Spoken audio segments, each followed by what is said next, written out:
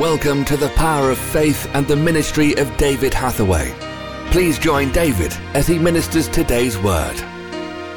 Peace like a river, love like a mountain, the wind of your spirit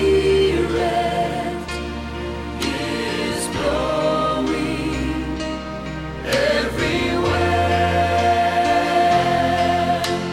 Joy like a fountain, healing spring of life. Come, Holy Spirit, let your fire fall. And God has to reinforce and will reinforce what he says. But now if we read on, of course you'll find that even Moses is concerned. And two things happen. In verse 21, God says, I will give your people favor in the sight of the Egyptians. So when you leave, you will not leave empty-handed. Now, to me, I find this one of the most amazing things in the whole of the scripture, because God commands the Israelites to go to the neighbors, the Egyptians, and to borrow from the Egyptians gold, silver, even clothes and jewels, and borrow them. Not pay for them, borrow from them. And then when you go, you'll take that stuff with you. And there comes a time when I believe that God wants to give to us, for the enabling of the gospel, God actually wants to give us the riches of the world. It says it in the scripture. That we as the righteous, if we are in total obedience to God, and if we're doing what God has commanded us to do, God can give us the spoil, the riches of the world for our inheritance. That's not talking about the kingdom, that's talking to now. And I will remember all those years ago when God sent me into Russia, and I had no support, I had no mission supporting me in those early days. And I remember God said, gave me a very powerful promise. He said, look, he said, I'm commissioning you as David commissioned his son Solomon to build a temple. And what God said to me is, in this case, you're not David, you're Solomon. And I will give you the same things that David gave his son. And what David gave his son was the men, the money, and the materials to build the temple. And what God was saying to me was, I will, once you launch out into this, I will give you the men, the staff, that means women as well, of course. The men, I will give you the money, and I will give you the materials. And you know, it is so significant that that's been one of the evidences of the ministry, the loyalty of my staff, and the fact that they are so talented and so gifted in their own ways. They do all the things that I couldn't do. And it's amazing how God has given the materials. I can well remember when God was giving me the vision to broadcast our evangelistic meetings in Russia on television, and we had no money. We couldn't buy the television equipment. And I remember the man who saw what I had said and came to me and said, "What do you need?" And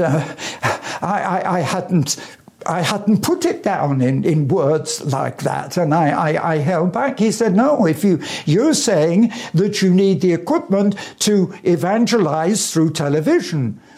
I said, well, I need the equipment.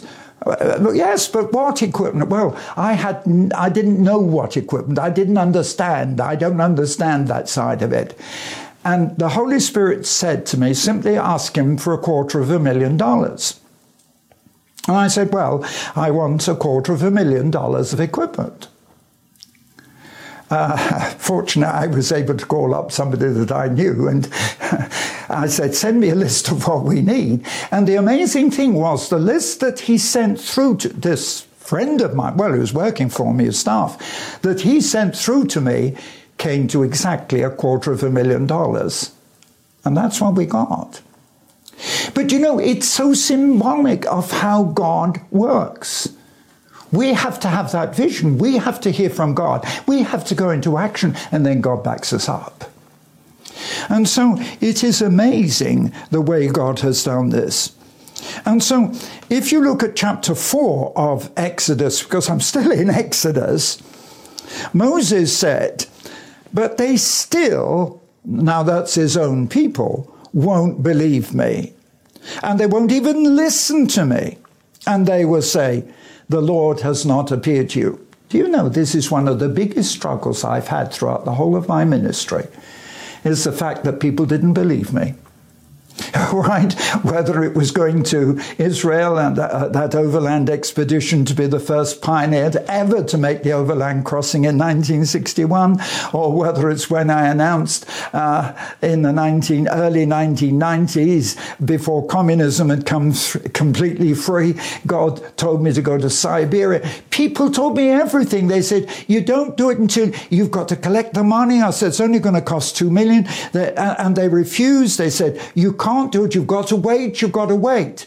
But yet the amazing thing is, it's only just over a year ago, one of the advisors to President Putin said, when communism collapsed after 30 years, you came and it was your preaching of the gospel at that time that saved Russia from chaos. What a testimony.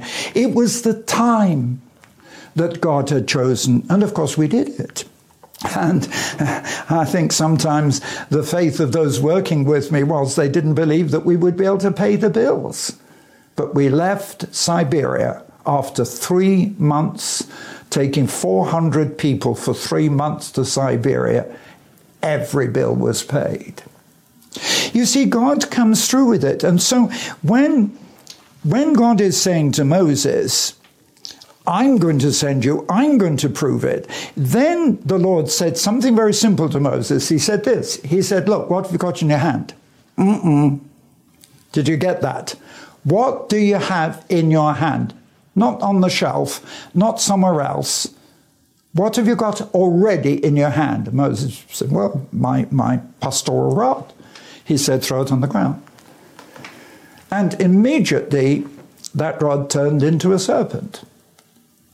God says, pick it up. Now, by the tail. Now, if you know anything about serpents, actually, the Bible says that Moses was so afraid of this serpent, it was a poisonous serpent, he ran away.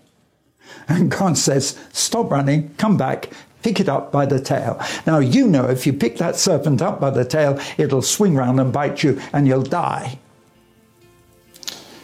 But when Moses, by faith, reached out his hand and took the tail of the serpent, it turned back into the original rod. Do you see? God is going to use what you have.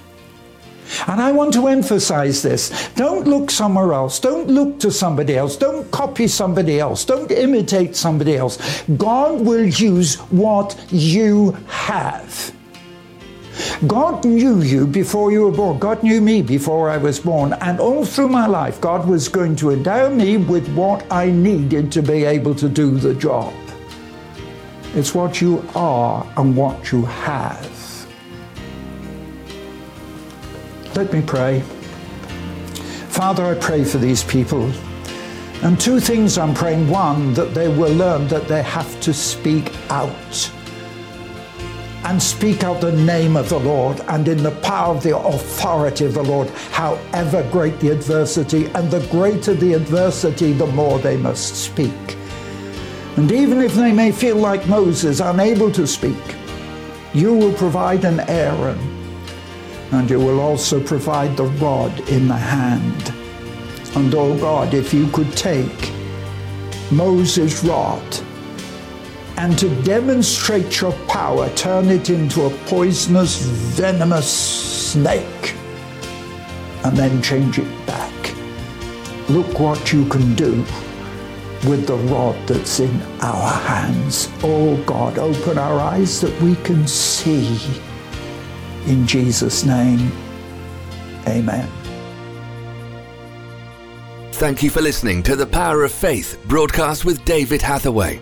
We would love to hear from you. Contact us by visiting www.eurovision.org.uk. Also available online are a large assortment of videos, magazines and books for your growth in God. We would like to give all new subscribers to David's ministry a free gift. To receive your free gift, visit www.eurovisiontv.org. Remember, those who know their God will be strong and do exploits. Worship used by kind permission of Vinesong, www.vinesong.com.